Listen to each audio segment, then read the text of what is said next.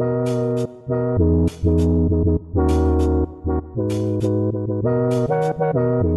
Jared. I'm Mariah. Level with us.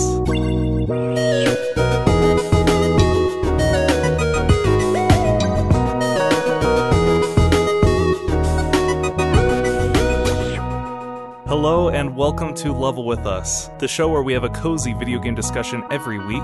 And this week, we are talking about It Takes Two, a cooperative video game that I had the pleasure of playing through with someone recently. And you may have noticed, this week, I am joined not by Marcus, but by my wonderful wife, Mariah. Thank you for being here. You're welcome. I'm excited to join you this week. I've been looking forward to this. So Mariah and I have been playing It Takes Two, using a PS4 that I've been borrowing, and we played through the entire game together. I played as Cody and she played as May, and we're here to talk about it. And before we launch into things, Mariah, for those who don't know what It Takes Two is, can you try and sum up what this game is all about in a segment I like to call What's Happening? Alright, so It Takes Two is a 3D platformer that is exclusively two-player. So you cannot do this game by yourself. You gotta get a friend or somebody to do it with you. It is all based around the multiplayer mechanics. So each character has different abilities that work together to get through each level. And the basic story of the game is that the two main characters, Cody and May, are a married couple whose relationship is on the rocks, as they say, and their daughter wishes for them to be a happy family again. So they end up going through a series of adventures trying to rediscover their relationship along the way. It's actually kind of traumatic. They're turned into little dolls and they're forced to endure a ton of different ordeals. Yeah, they're not exactly happy or voluntary about this experience. Right. At first, especially. And it's kind of interesting because this game, like Mariah said, is purely co-op.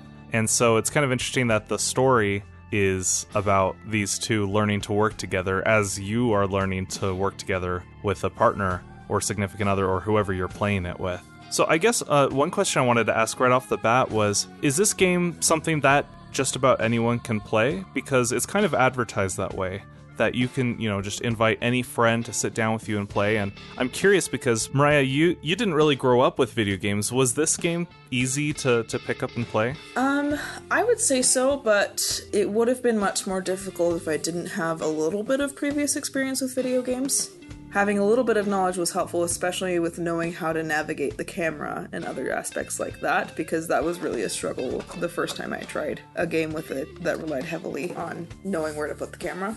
I've noticed that with a lot of new gamers is, camera controls are not something that comes intuitively. I kind of take for granted growing up with games that had camera controls and being used to it. Now, as far as the gameplay goes, there's a lot of platforming involved, but there's a lot of levels where basically player A has to do something that allows player B to progress. There's every single task usually requires both of you, hence the name It Takes Two. So how do you think it fared as a co-op game or coop game? I appreciate your short hike reference there. I think it works really well as a coop game or co-op game. And I really like the asymmetric design as well, because if both of you had the same abilities, it would feel less meaningful to need two people. And I think that really plays into the story and the theme of the game, that each player has different abilities that are both equally necessary to get the task done, that we're helping each other with our different skills. That's true. And in another touch that also ties into the story, each level kind of has a theme. Like there's a level where you both have magnets, and the theme of that level is attraction. They do levels that are about their passions and hobbies that kind of relate to them personally. There's one about clocks that's about spending time together.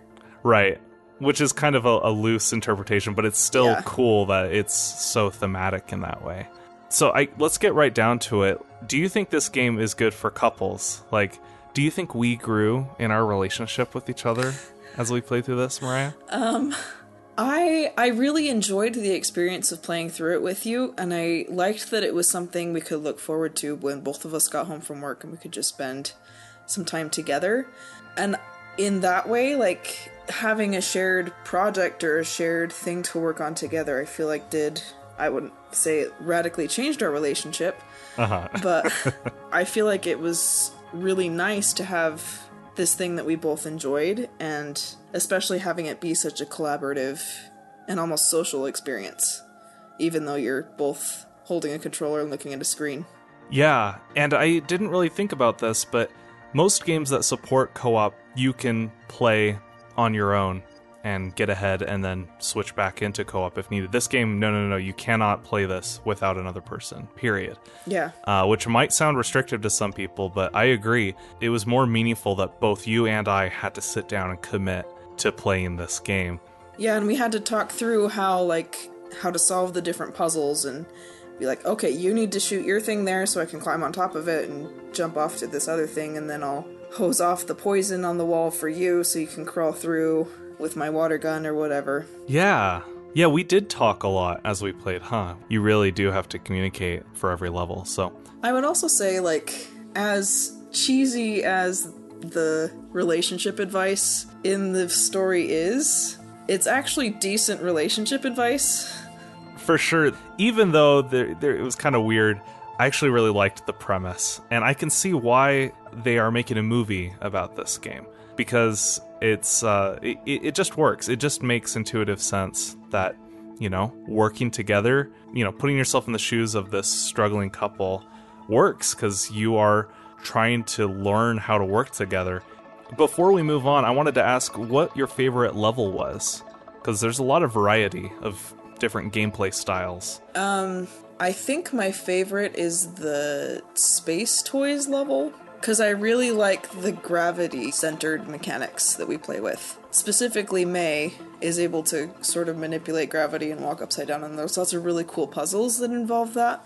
I liked the boss fight in that level, too. I thought it was really fun. Yeah, that was a good one for sure.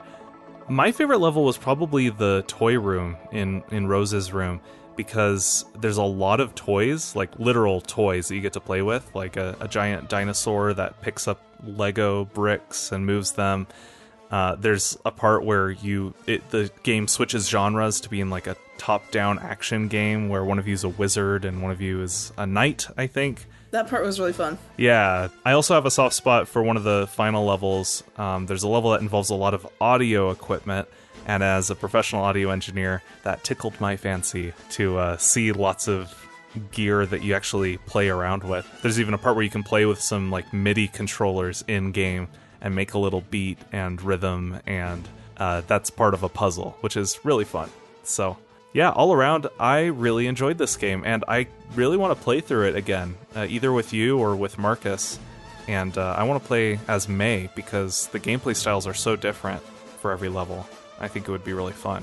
Would you say overall you enjoyed this game? Yeah, I thought it was really fun. The gameplay was really engaging, and I looked forward to it every time we played together.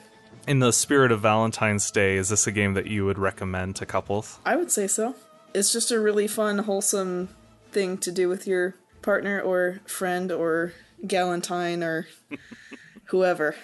Wonderful. Well, that will bring us right along to our next segment, which is Star Pieces. Star Pieces is the part of the show where we get to highlight a cool little detail that we found in our playthrough that other people might have missed. And I'll go first. We were replaying this game last night to kind of refamiliarize ourselves with some of the levels and find some of the mini games that we missed during our first playthrough. And in one of the bigger levels, there's a little paddle boat. And if you both get in the paddle boat and go through a little tunnel, there's a small little building with a door. And if you go inside that door, you'll find a room just full of pots that if you break them or run into them, little rupees come out. And this would be such a fun Zelda reference on its own, but also the room looked exactly like a little side room full of pots in Ocarina of Time. And that just made me super happy that we had stumbled into it, because we totally missed that the first time we played. I'm a sucker for Easter eggs like that, so that's my star piece. How about you? My star piece is that there are several points in the game where you get to ride something. Like, when we played through it most recently, there's a section where you're going through the garden and you get to ride little spiders, which sounds creepy, but they're actually really cute. There's another part of the game where you ride frogs, and there's a point where you, like, fly a plane, and that's really fun, too. So it's fun to shake up how you're traversing the level every once in a while. Absolutely. Yeah.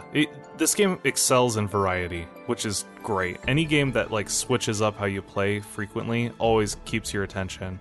It's just fantastic. So, but for every star piece, there is also a quick jab. And jab. Quick Jabs is the part of the show where we get to complain a little bit about something minor that maybe bugged us. So, Mariah, what's your quick jab? My quick jab is just a little story beat in the level where they're traversing their daughter's room and it's full of toys. Now, I understand that this was meant to be humorous, but it just kind of rubbed me the wrong way, because the level ends with Cody and May pushing their daughter's favorite toy off of this giant block tower and watching it, like, fall to pieces.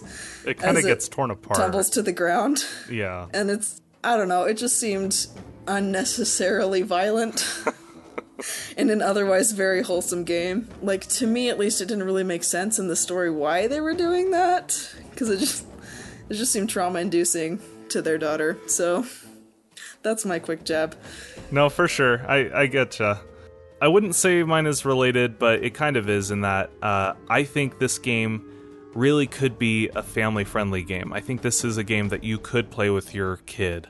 But there is, here and there, just some language that I wasn't expecting, because, like I said, it's a very bright and colorful game. So some of our listeners will know that I've complained about this in other games too, but I just think that anything you can do to make a game more accessible to a wider audience is worth doing.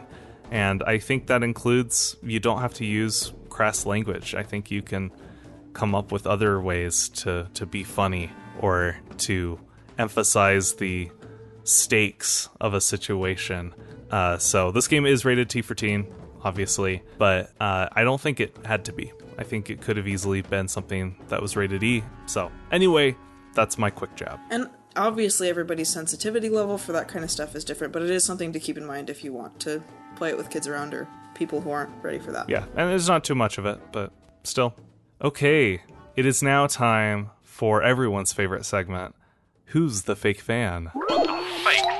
This is the quiz portion of our show, where we ask each other nerdy trivia questions to find out who's the biggest nerd and who's a fake fan. So, we're both recent fans of this game, but I'm excited to see what question you have for me.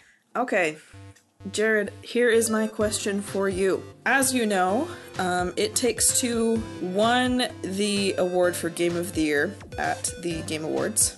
It did indeed, yes. It was also nominated for several other awards at the Game Awards, and it won 2.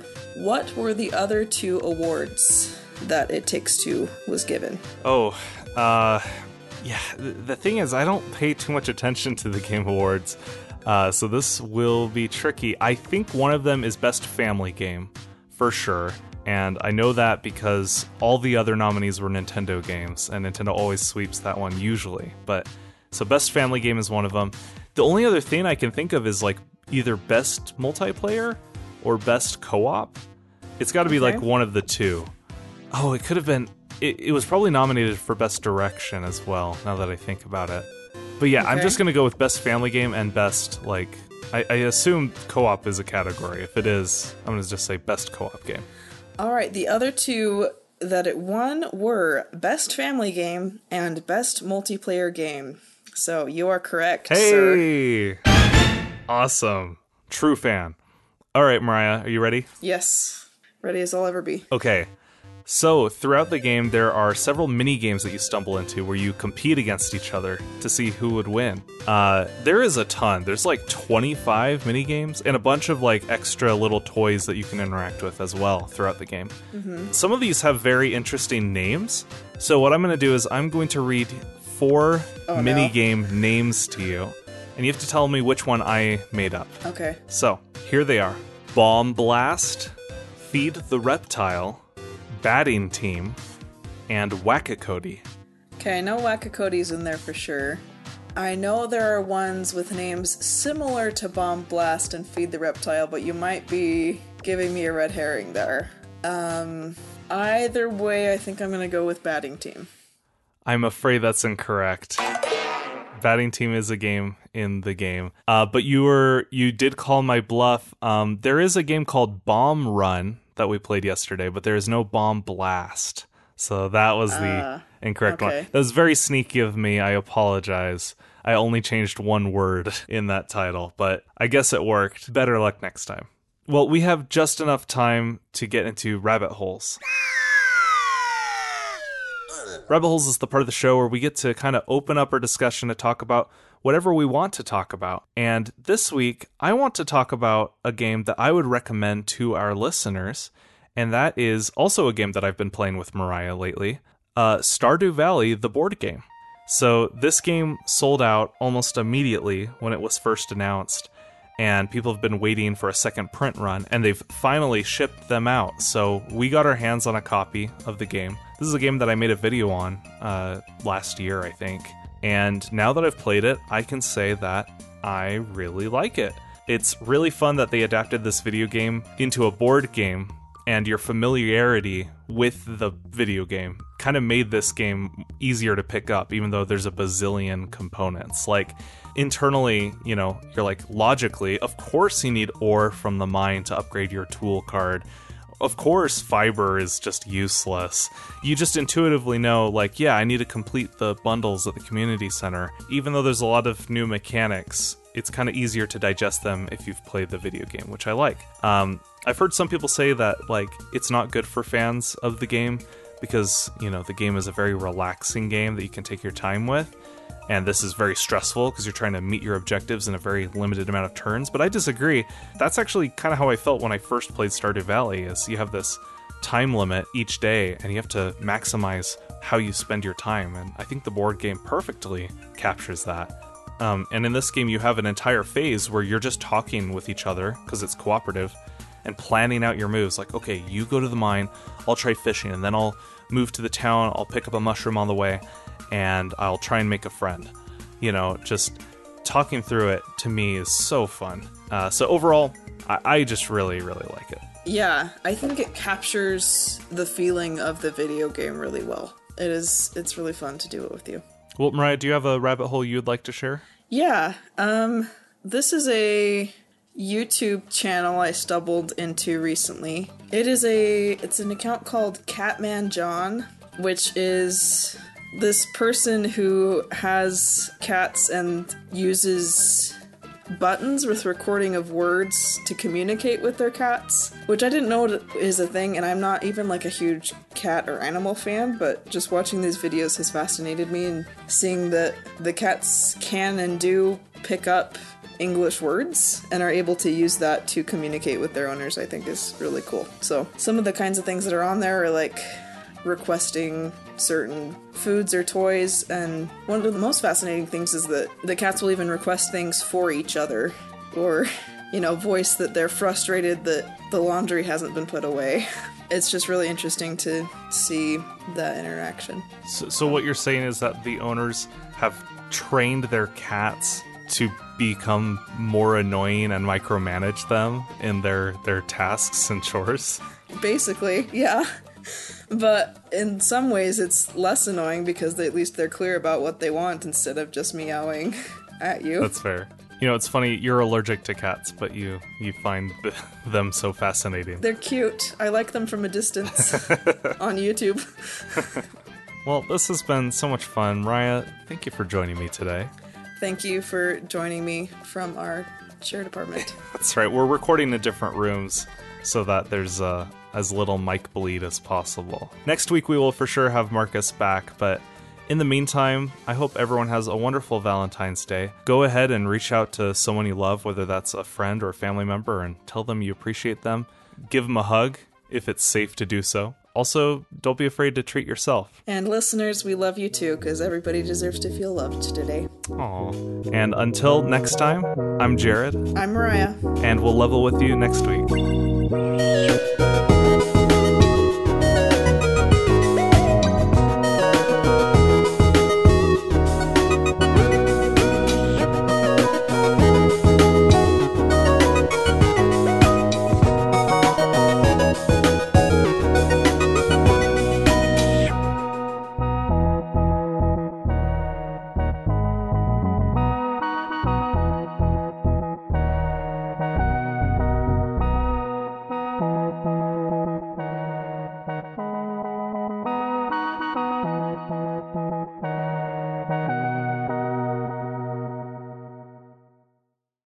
You ready?